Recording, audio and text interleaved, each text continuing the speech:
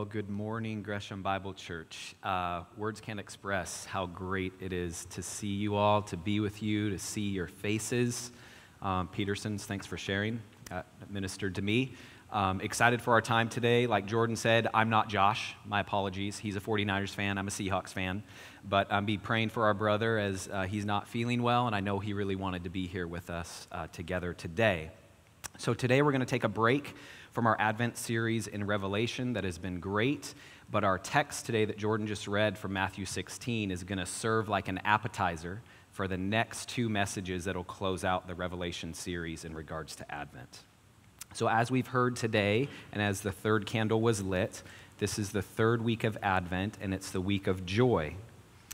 So please turn with me, if you haven't already, to the page or the screen in front of you. Have Matthew 16 in front of you. We're going to be focusing on verses 13 through 20.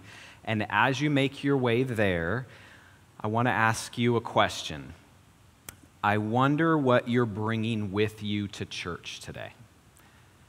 Whether you're watching online or here in person, I wonder what you're bringing with you today, especially towards the end of a very difficult year.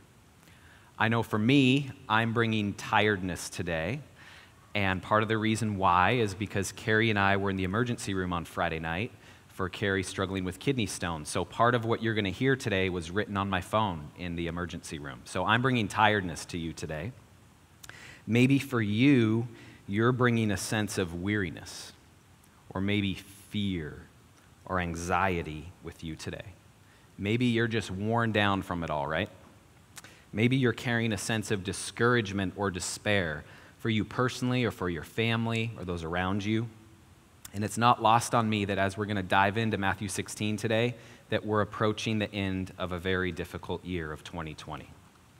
But in our text today, we're going to see what's in between the first advent of Jesus coming and the second advent of him returning. And we're going to let God's word set the agenda for Gresham Bible Church as we move into the next year. And today, from Matthew 16, we're going to see what Jesus, the King, says about his church. And it holds a promise that's true no matter what year it is and no matter what you bring with you today. And the reality that we're going to explore together this morning gives you, the Christian, a joy and a vision that puts steel in your bones and joy in your heart. And so, Gresham Bible Church, my prayer for our time together today is that we're going to come away with a renewed joy and a renewed hope that will melt away despair. So let me pray for us and we'll jump in. Father God, we need you. We need to hear from you today through your word. Give us eyes to see and ears to hear and hearts to treasure wonderful things from your word. Father, please, through the preaching of your word today, may you comfort and strengthen where needed. May you bring conviction where needed, and may your name be glorified. Lift our eyes from ourselves to you and increase our joy in trusting you. Open your word to us now and open us to your word. In Jesus' name, amen. All right, so again, put your finger on God's word in front of you and look with me at Matthew chapter 16, verses 13 through 20. Here's where we're going today. 4 points of emphasis. First is who. Second will be what. Third is where. And the fourth is when. So first, who. I'm going to read verses 13 through 17. Now, when Jesus came into the district of Caesarea Philippi, he asked his disciples, "Who do people say that the Son of Man is?" And they said, "Some say John the Baptist, others say Elijah, and others Jeremiah or one of the prophets." He said to them, "But who do you say that I am?" Simon Peter replied, "You are the Christ, the Son of the living God." And Jesus answered him, "Blessed are you, Simon Bar-Jonah, for flesh and blood has not revealed this to you, but my Father who is in heaven." So before we jump into our text, let's just take 2 steps back and get a little bit of context so we have the full backstory of the book of Matthew so that brings us to this point in our story. And we really need to see where our text fits, again, in the context of Matthew and in the greater story arc of the Bible. And this is really important because that backdrop is going to tee up what the big idea is in our text today. So in summary, maybe you're already aware of this, but the book of Matthew is the King Jesus gospel. In Matthew, Jesus is ultimately fulfilling the story of Exodus from the Old Testament through promises fulfilled. For those of you who are sports fans, it's kind of like this. The long passes that were launched in the Old Testament about the promised Messiah, they're being caught or they land here in the book of Matthew. It's like Russell Wilson launching a deep moonshot pass, 50 yards, beautiful arc, and then it lands in the end zone for a touchdown. Right, Jake? All right. And so the ball leaving his hand in the Old Testament are the promises. They're being launched, but where are they going to land? The promises about the Savior King to come. Well, again, the ball travels beautiful 50 yards in the air, and then they're caught. And the receiver catching that ball is the book of Matthew, the ball of the promises of the coming king. So the story of Matthew is asking, will anyone see Jesus as the Savior King of the Old Testament? When you start working through Matthew up to our text in Matthew 16, that's the question behind all the questions. Will the religious leaders see it? Will the disciples see it? Will the culture around see that Jesus is the promised king? So now that we have that context, let's jump into Matthew 16, where Jesus asks his disciples, who are people saying that I am? Right? And then Peter confesses in verse 15, you are the Christ, the Son of the living God. So finally, the book of Matthew has been building up to this point. Finally, Peter says more clearly than ever who Jesus is. He is the Christ, the King, the promised Messiah, the Son of the living God. Peter puts it all together here. In essence, what he's really saying is, I know who you are now, Jesus. You are Israel's long-promised king. You are the Messiah, and you are God himself. Peter answers the ultimate question, who is Jesus? The question each of us must consider, a question whose answer only determines everything for your life today and everything for your life in eternity.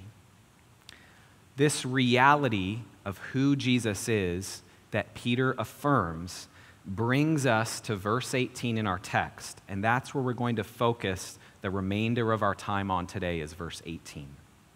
So this brings us to the second point of emphasis, what? What is Jesus building? So look with me at verse 18, where Jesus says, and I tell you, you are Peter, and on this rock I will build my church, and the gates of hell shall not prevail against it. So first, we see King Jesus is the one who is doing the building, as he says, I will build my church. So it's important we don't gloss over this. Maybe if you're familiar with the Bible or you've grown up in church, you kind of read this, and it's kind of like water going through a pipe. From one end to the other, nothing sticks. You just kind of read over it. But what is Jesus really saying here about what he's building? Because if Jesus is the king that the Old Testament has been promising, and the book of Matthew proves he is, if Jesus is the king, we should make sure we're clear about what the king says that he's building. Because if a king is building something, it must be really important. It must be important about what he's building because it's going to show us who this king is, what he's like, and what his purposes are. So Gresham Bible Church, we're going to camp here in verse 18, and really let's lean into what King Jesus is saying here. So verse 18 is the first time in the New Testament that the word church is used. The word translated here in front of you, it basically means assembly. It means to gather. It means the called out ones, those that are called out for a purpose. And in Revelation 5:9, we see what kind of church Jesus is building. Revelation 5:9 says, for you were slain, and by your blood you ransomed people for God from every tribe and language and people and nation. King Jesus is building his worldwide church made up of a diverse people from every tongue and nation and tribe. So in Matthew 16, it's the first use of the word, but then in the rest of the New Testament, it's just the church is just going to build momentum and snowball through the end of the New Testament. And we've been seeing it already in the first two messages Josh has shared with us from Revelation, right? So when we hear this church in the New Testament, it's important we're just clear on what it is. So there's the church universal, made up of all believers, right? And think about that as the big C church, capital C. And then there's the local church that's an expression of the larger church, and think about that as small c church. And so remember, if the king's building something, we really want to know what he is building.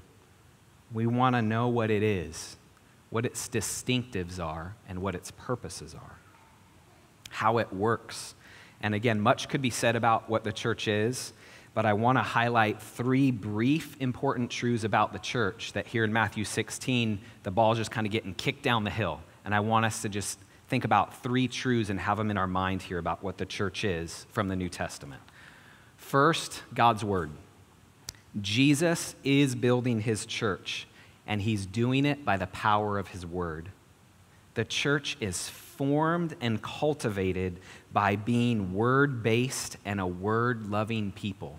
The word created at the beginning of the story in Genesis 1, and the word forms and builds God's people as the church. The church is to read the word, preach the word, pray the word, sing the word, and see the word through baptism and communion. When we gather as Gresham Bible Church, we should come expectantly to hear God's word. So let me give you a quick homework assignment, maybe for some of you who are students and Christmas breaks coming up and you're going to be bored. Look in the New Testament and look for all the patterns of how God's word is used and what it means for how it forms and cultivates the early church in the New Testament. So the church is to be shaped and nourished by God's word. Jesus loves God's word, and Jesus' church should too.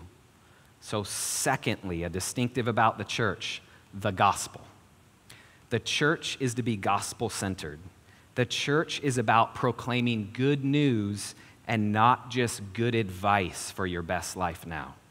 The church is chiefly about who Jesus is and what he's done, and then how you live your life in response to that. The church is to be about God's glory and not ours. The church is to never assume the gospel, but it's to treasure the gospel. The gospel should be at the forefront, not in the background. It's not to be assumed. So again, this is all over the New Testament. I know we're just doing a flyby, but Matthew 16 gets the ball rolling downhill about what the church is, so this is really important. The church is where the gospel advances in and through, and how churches are planted is because of the gospel. So two quick examples. In Colossians chapter 1, verse 24, Paul is writing to the church, and he encourages them to be stable and steadfast, not shifting from the hope of the gospel that you heard. So the church's hope is not the latest church growth strategy. It's not the best marketing campaign. It's not about having a slick CEO type leader. It's not even about good circumstances. The church's hope is the gospel. We have God's word on that. One more example. In 1 Corinthians chapter 15, verses 1 and 2, we see the critical importance of the gospel being the engine and the fuel for the church. So 1 Corinthians 15, verses 1 and 2 says, "Now I would remind you, brothers, of the gospel I preached to you, which you received, in which you stand, and by which you are being saved, if you hold fast to the word I preached to you, unless you believed in vain." So according to 1 Corinthians 15, in the church, we're to be reminded of the gospel, preach the gospel, receive the gospel, stand in the gospel, and being saved by the gospel. The church is to be about the gospel. So third thing about a distinctive about the church is we're just kind of taking Matthew 16 and getting a big picture overview. The third point of emphasis is church membership. You might be thinking, all right, Mike, I was tracking with you to this point. Really? Church membership? Why are you bringing that up? I'm glad you asked. Let me tell you. So in Matthew 16:18, Jesus says he's building his church. And so again, we want to make sure we know what the church is based on what God's word is, what the king says it should be. The principle and intent of church membership is that it helps a local church be what the New Testament describes a church is to be.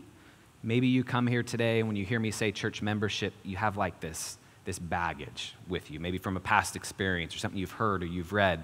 I'm asking you to kind of parking lot that, and let's just go to what God's word has to say, okay? So in Romans chapter 12, verse 5, again, the book of Romans, written to a particular church in Rome, Paul writes this in Romans 12:5. So we, though many, are one body in Christ and individually members of one another. So when you think about the church, our Christian faith is personal, but it's never private. It's supposed to be a corporate thing. Churchless Christianity is not a biblical category or concept. The Christian's call is to live out the one another's of Scripture, right? And practicing meaningful church membership helps you as the individual Christian do that in the context of a particular local church with a particular family of Christians. I know many of your faces here.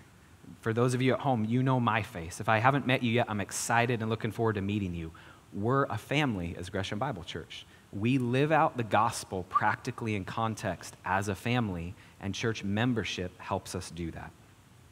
So church membership that is word-based and gospel-centered, it's good for you as the Christian, and it's good for the church. Church membership, really, it helps you live your life in God's story. So out of love, I'm going to press this point just a little bit more and ask you, how are you helping others at Gresham Bible Church follow Jesus? What does that look like for you? How have you in this last year in 2020, and how are you going to in 2021? And if you're not a member of Gresham Bible Church, I'd encourage you to consider and pursue that. Again, it's good for you, and it's good for this church. You need to be a part of a church where this is lived out. You need that as an individual believer. Your brothers and sisters in Christ need that. Your marriage needs it. Your kids need it. You need it. So, this is the church, right? So bottom line, the church is God's idea, and he really cares about his church. At the end of the book of Matthew, just to kind of drive this point home about how important the church is, Jesus, right when he ascends, right before he ascends into heaven, he gives the Great Commission to go and make disciples of all the nations.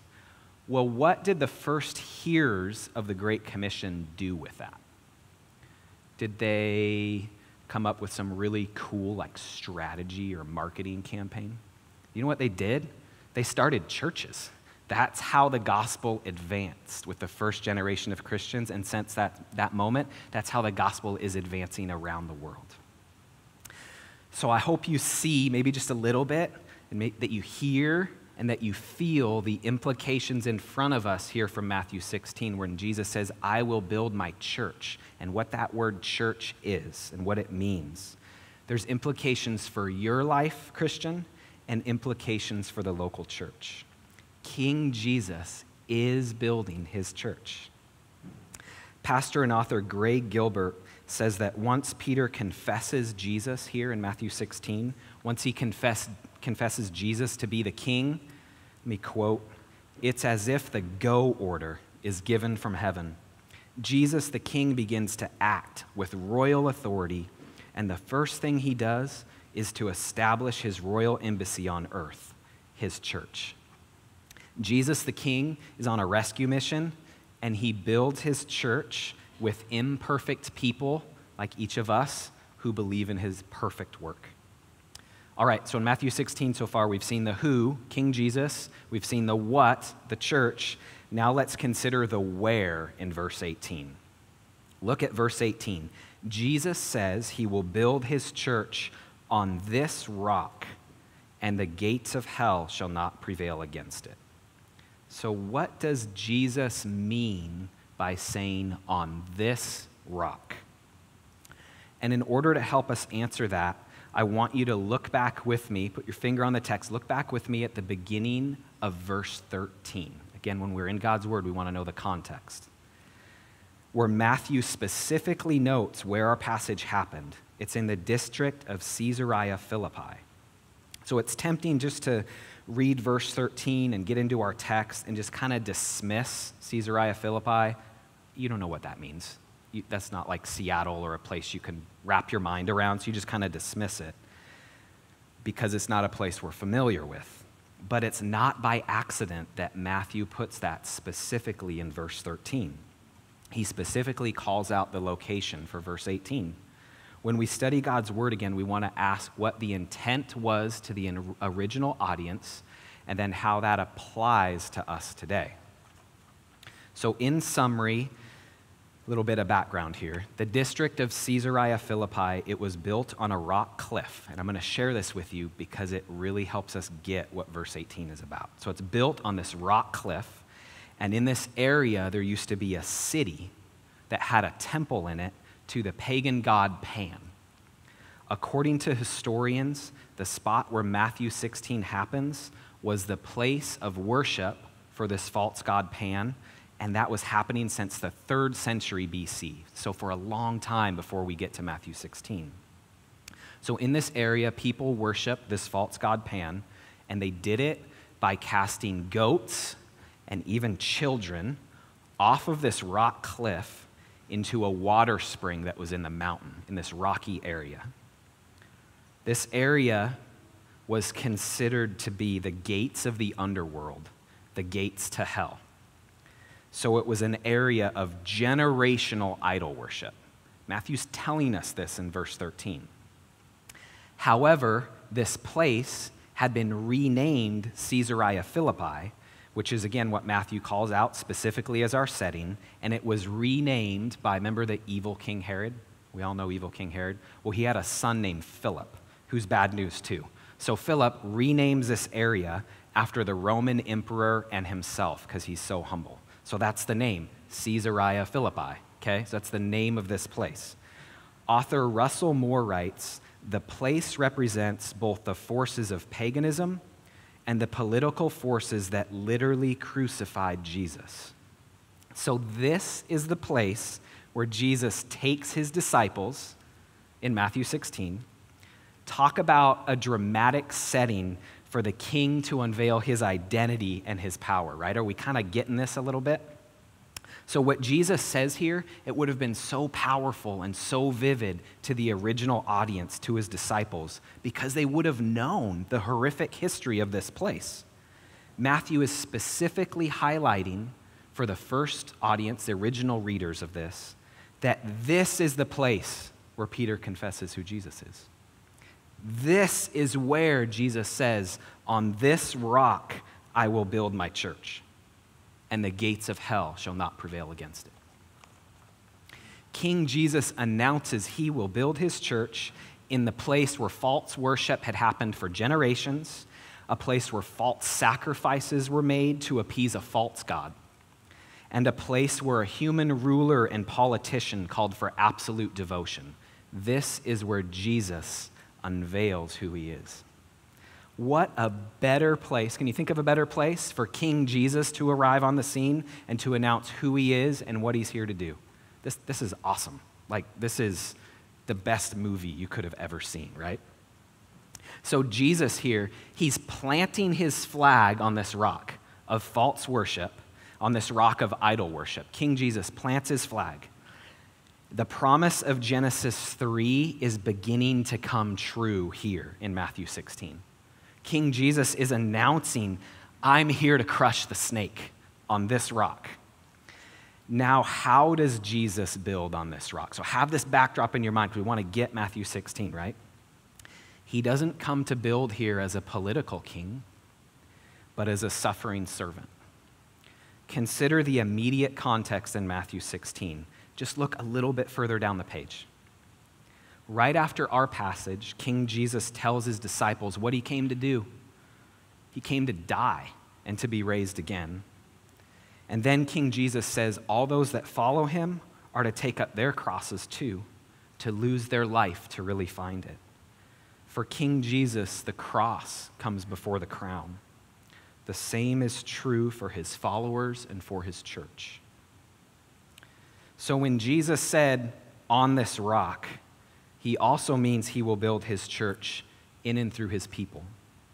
He built his church through Peter and the apostles, through their witness and the witness of the New Testament. Again, Matthew 16, it starts this of what the church is, and then it just reverberates from there. So 2 quick examples. Ephesians 2:20 says the household of God is built on the foundation of the apostles and prophets, Christ Jesus himself being the cornerstone. And then in our sermon last week that Josh preached in Revelation chapter 21, verse 14, it says this about the New Jerusalem at the end of time. And the wall of the city had 12 foundations, and on them were the 12 names of the 12 apostles of the Lamb. So it's astonishing that King Jesus, who plants his flag on this rock, he builds his church through imperfect people. In verse 13, just call to mind who Peter is here, right? He's a working class fisherman. He's rough around the edges. He's really impulsive. This is who Jesus uses. Then as Jesus is nearing the cross, all of these disciples here who hear this message in Matthew 16, what do? They run for the hills, right? They don't want to suffer persecution. They don't want to be identified with Jesus. And yet this is the rock Jesus builds his church on. This is a king whose ways are far above our ways. This would be how any of us would build a kingdom. Jesus is greater than the rock of idolatry and the rock of political power. King Jesus is gracious to sinners and builds his church through broken people.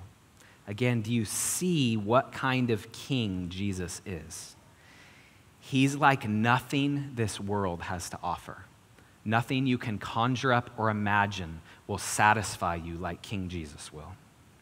For those that trust in Jesus, he removes your heart of stone, the book of Ezekiel says, and gives you a new heart, a heart of flesh. He takes your sinful heart that loves other things more than God, a heart that is really an idol factory that makes even good things into God things. He takes that heart of stone and he forgives it. He helps you love him more than you love other things, and then you experience life as it was really meant to be. When you come to Jesus by grace through faith, again, King Jesus gives you a new heart, right? One that's really forgiven and is really alive. King Jesus plants his flag on the heart of every Christian, just like he's doing here in Matthew 16. So maybe just a little bit, your eyes are being opened and your heart is beginning to be softened and maybe stirred to who Jesus really is, what Peter confesses here. And in light of that, who you really are. Maybe you're starting to feel how great and how sweet the gospel really is. It's not just a flannel graph in Sunday school. Or maybe in a hard year as we come to the end of it, maybe you haven't tasted how sweet the gospel is in a long time, if you're being really honest. And maybe the light of your love for King Jesus is flickering. So let me encourage you today from God's word in front of us. Advent shows us our need for Jesus. All we have to offer him is our need of him.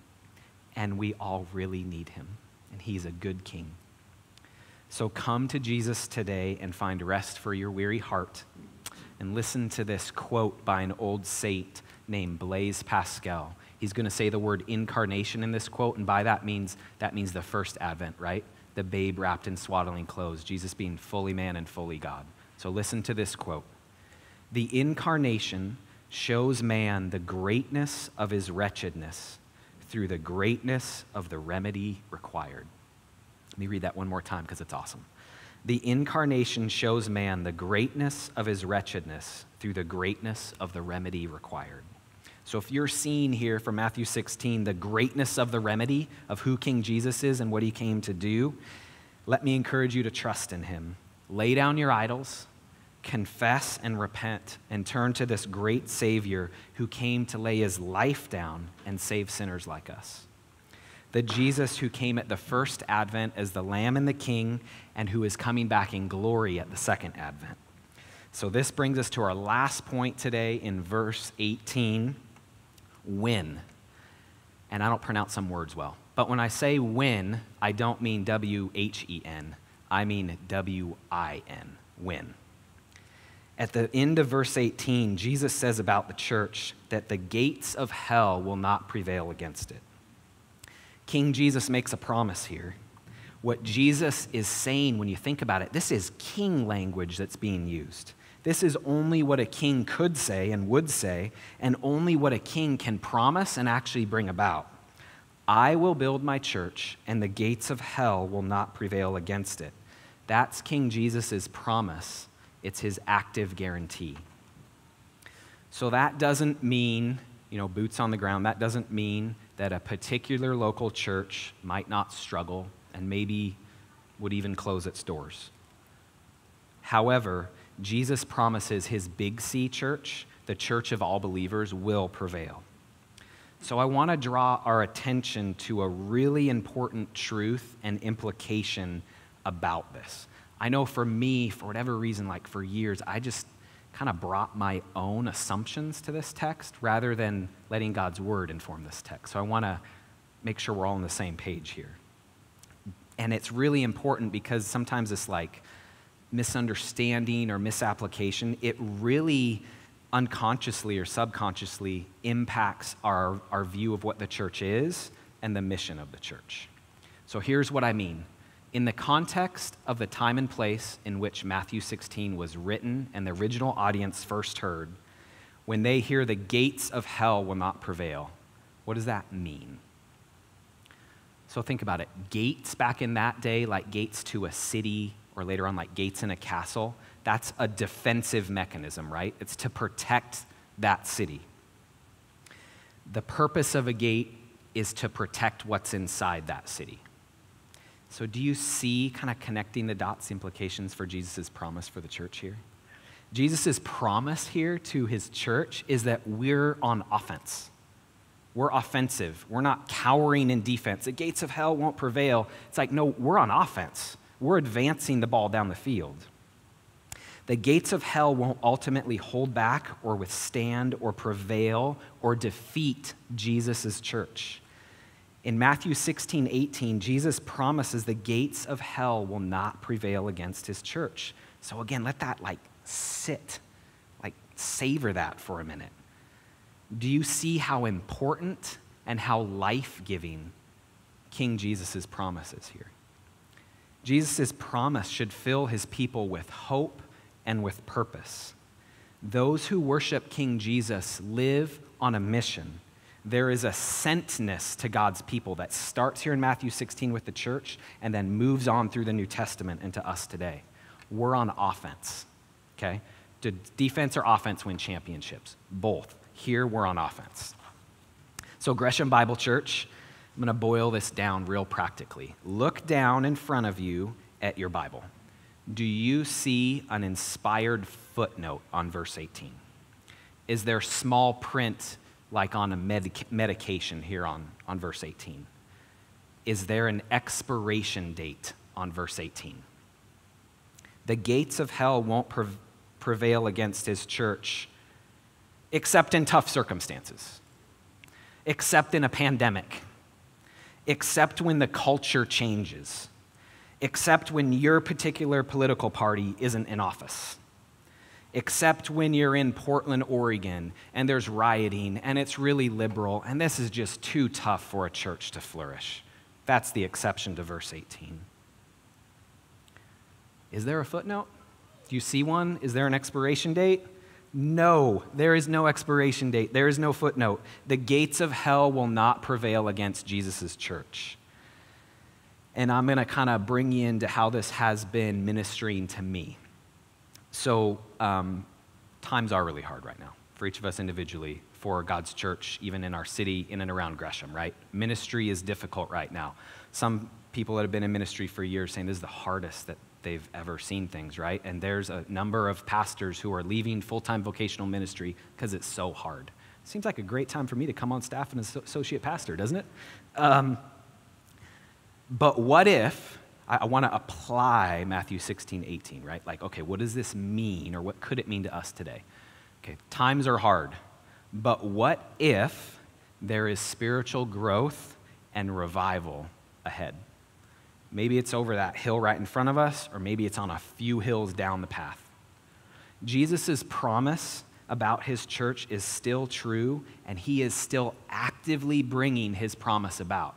He just didn't passively say this in Matthew 18 and kind of stand back and say, I wonder how this is going to turn out.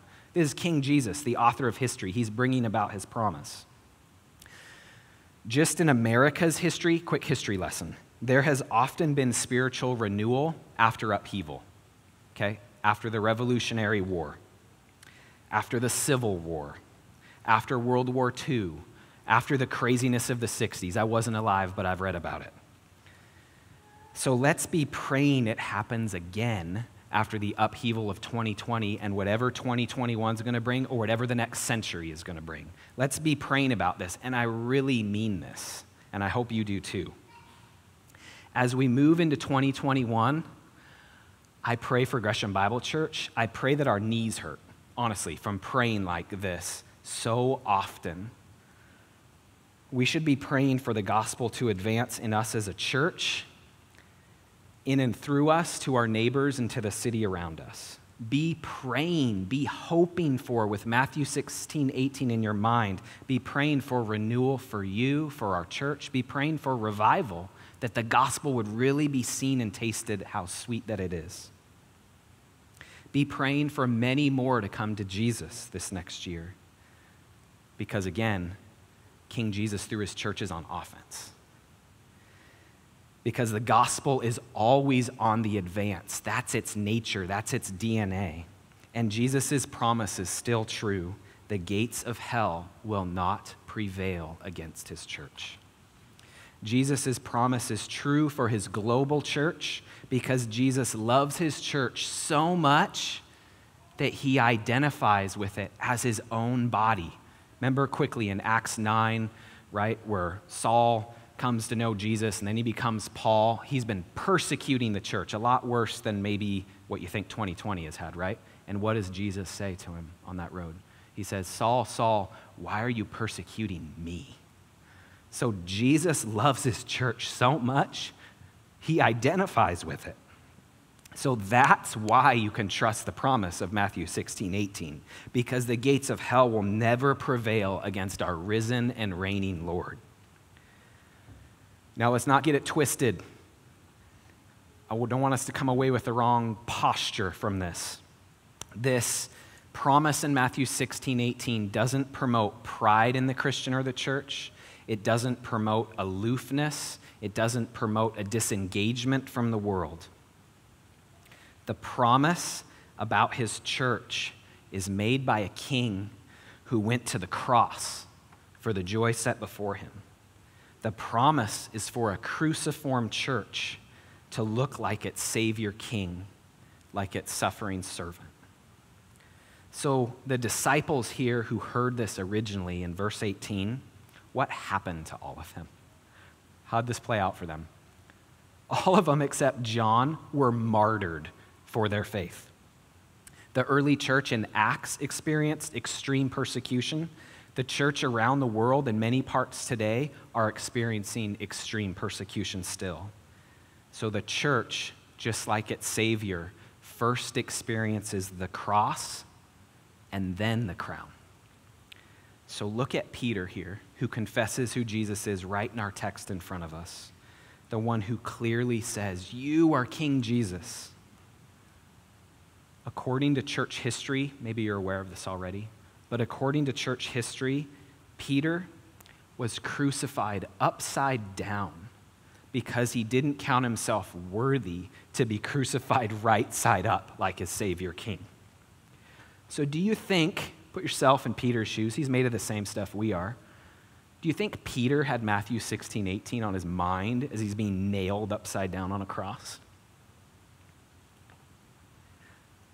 As he died, was he clinging to the promise that the gates of hell won't prevail against his church?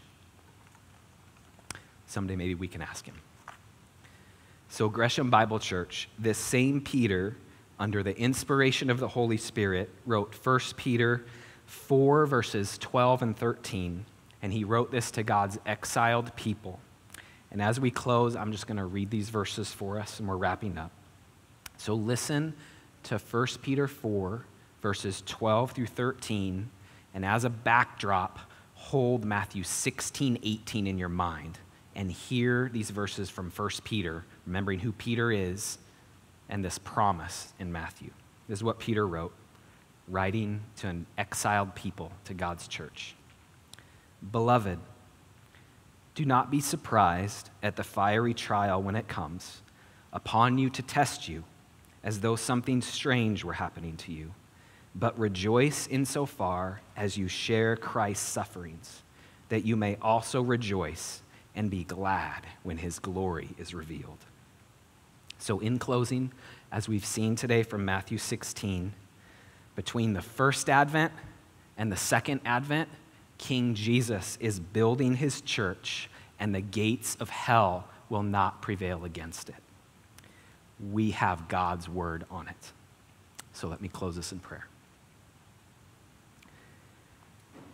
Lord, thank you for your word and for your people. We praise you for your faithfulness and your steadfast love. We praise you that your word always accomplishes the purpose for which you send it. I pray you will use what was shared today to strengthen your church. I pray for a response that is filled with confession, repentance, trust, hope, peace, and joy, today and throughout this week as we seek to know you more and make you known. Father, may we not shift from the sure hope of the gospel. We love you. In Jesus' name, amen.